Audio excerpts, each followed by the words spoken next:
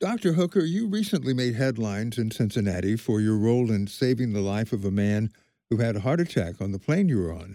Could you share with us what it was, what you saw, and what your immediate response was?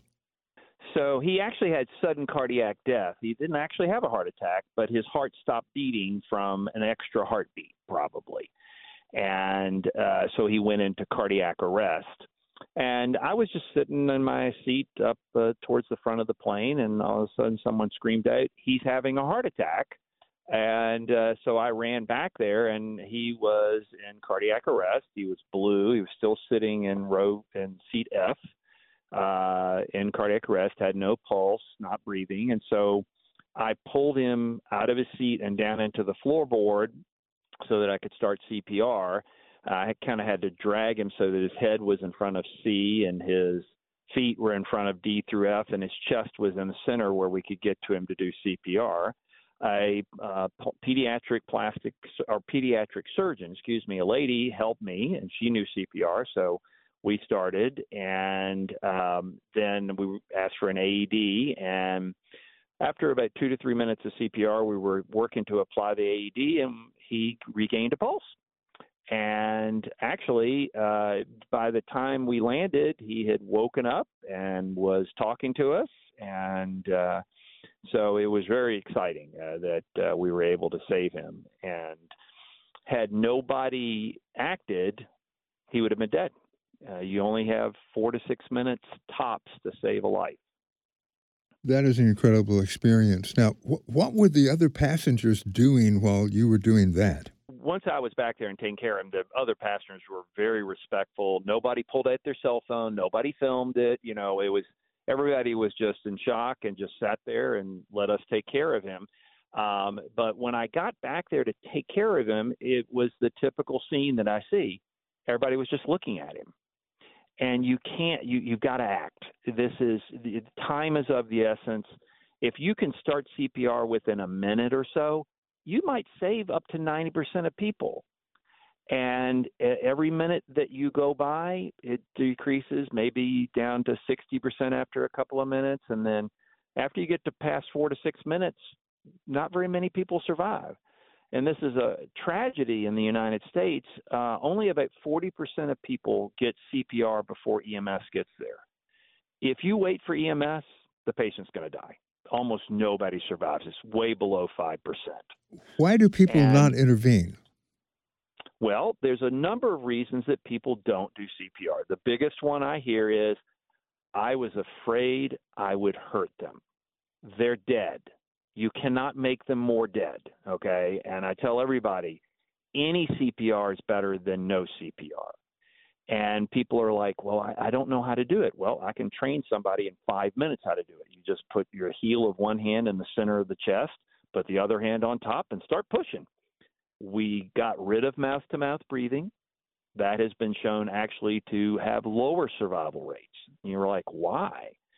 And the reason is that you are sucking in 21% air, you're blowing out 16% oxygen. 21% oxygen, blowing out 16% oxygen. And almost none of that gets down there to the alveoli, so you don't really give any oxygen. So what we need is the blood still has 16% oxygen in it. So if you will pump it around, the body can extract it down to all the way to zero. So we have eliminated mouth-to-mouth. It's gone. We don't want it done in adult CPR. And the survival rates are at least 4 times higher, maybe even more than that, with compression-only or hands-only CPR.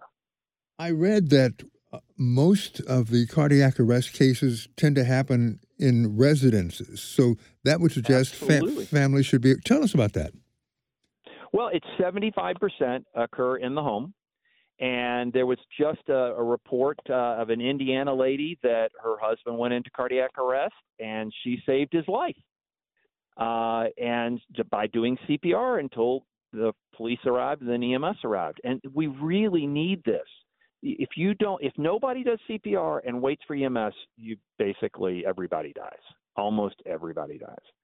And so it's one of these things that you might be saving your brother, your mother, your wife, your husband. There was a lady, I've forgotten where, her 16-year-old daughter went into cardiac arrest, and she did CPR, and then they applied an AED, and guess what? She's alive right now. And she had one of those sudden cardiac deaths. They don't know why she did. She didn't have a heart attack. Her heart stopped beating. No, I was going to say, the famous football player, Damar Hamlin, right, whose life was saved here in Cincinnati by the amazing care given to him at the University of Cincinnati. I'm so proud of that, okay? But had not the person started CPR, the trainer started CPR on the field, he might not have made it. So we call it the chain of survival, and it starts with bystander CPR. If nobody does that, almost nobody survives. How do you determine, and this is obviously a question that comes just from my head right now, you don't want to start CPR if someone is clearly alive. I mean, say if someone has had a heart attack but not arrest. Right. How do you determine? Very simple. If the patient is breathing, don't do anything. Don't you can dial 911. If they are blue and not breathing, assume they're in cardiac arrest and start CPR. You don't need to get a note from God or anything else. You don't need anything else to determine. You just look at them. I mean, all of us can look at somebody and see they're not breathing. You don't check a pulse anymore. We don't want you to. I did on the flight because I'm a physician. Okay, that's fine. But for the bystanders, please don't try to determine whether they have a pulse. If they're not breathing, they're in cardiac arrest. Just start CPR. Understood. Now, I understand at Xavier University, where you teach, you oversee a program that teaches students how to do CPR. Tell us about that. So I call it Xavier Has a Heart. And so in my classes, I teach medical terminology and clinical medicine in the undergrads and grads, and I train them in CPR, which takes 10 minutes now because you're only doing compressions. And then I require each one of those students to do service learning, and they have to train 10 more people, friends, family. And we're close to 10,000 people trained. All right. Tell us about the Bee Gees and Stayin Alive.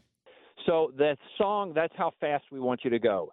Bum, bum, bum, bum, staying alive, and that's how fast you have to beat.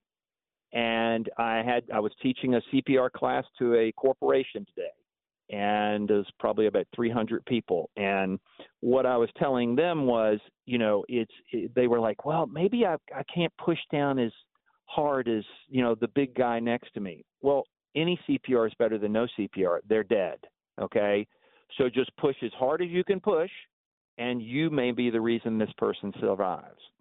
Dr. Hooker, what first got you interested in CPR back? Was it before your career? Was it in your training? Yes. What caused that? So I was the American Red Cross and American Heart, God bless them, were starting to do bystander training, layperson CPR training in the early 1970s, probably about 1974. And so I signed up to learn CPR and be an instructor. And I've been an instructor. I stopped once I became a doctor. I didn't, continue the card. But and that actually brings up an important point here. You don't need a CPR card to do CPR. So the patient in cardiac arrest doesn't care whether you have a MasterCard, Visa, Discover, or a CPR card in your wallet. They just need you to do CPR, and you're covered by the Good Samaritan laws in every single state and many countries around the world that if you go to help someone, you're covered and you can't be sued for trying to help them. So please don't worry about having a CPR card. And now that we've made it so simple for adults, which is 95% of the cardiac arrest, okay, all you've got to do is compressions, and all you got to do is do it. In your own experience, now you're a medical professional, you're highly trained, but that kind of aside for the moment, what goes through your mind, your heart, when you realize you just saved someone's life? Well, I mean, I feel blessed by God to be a doctor. It is a true blessing to have had the training. It makes you feel great when you save a life. It always, as I always say, it always takes a team. We save a life in the emergency department, it takes a team.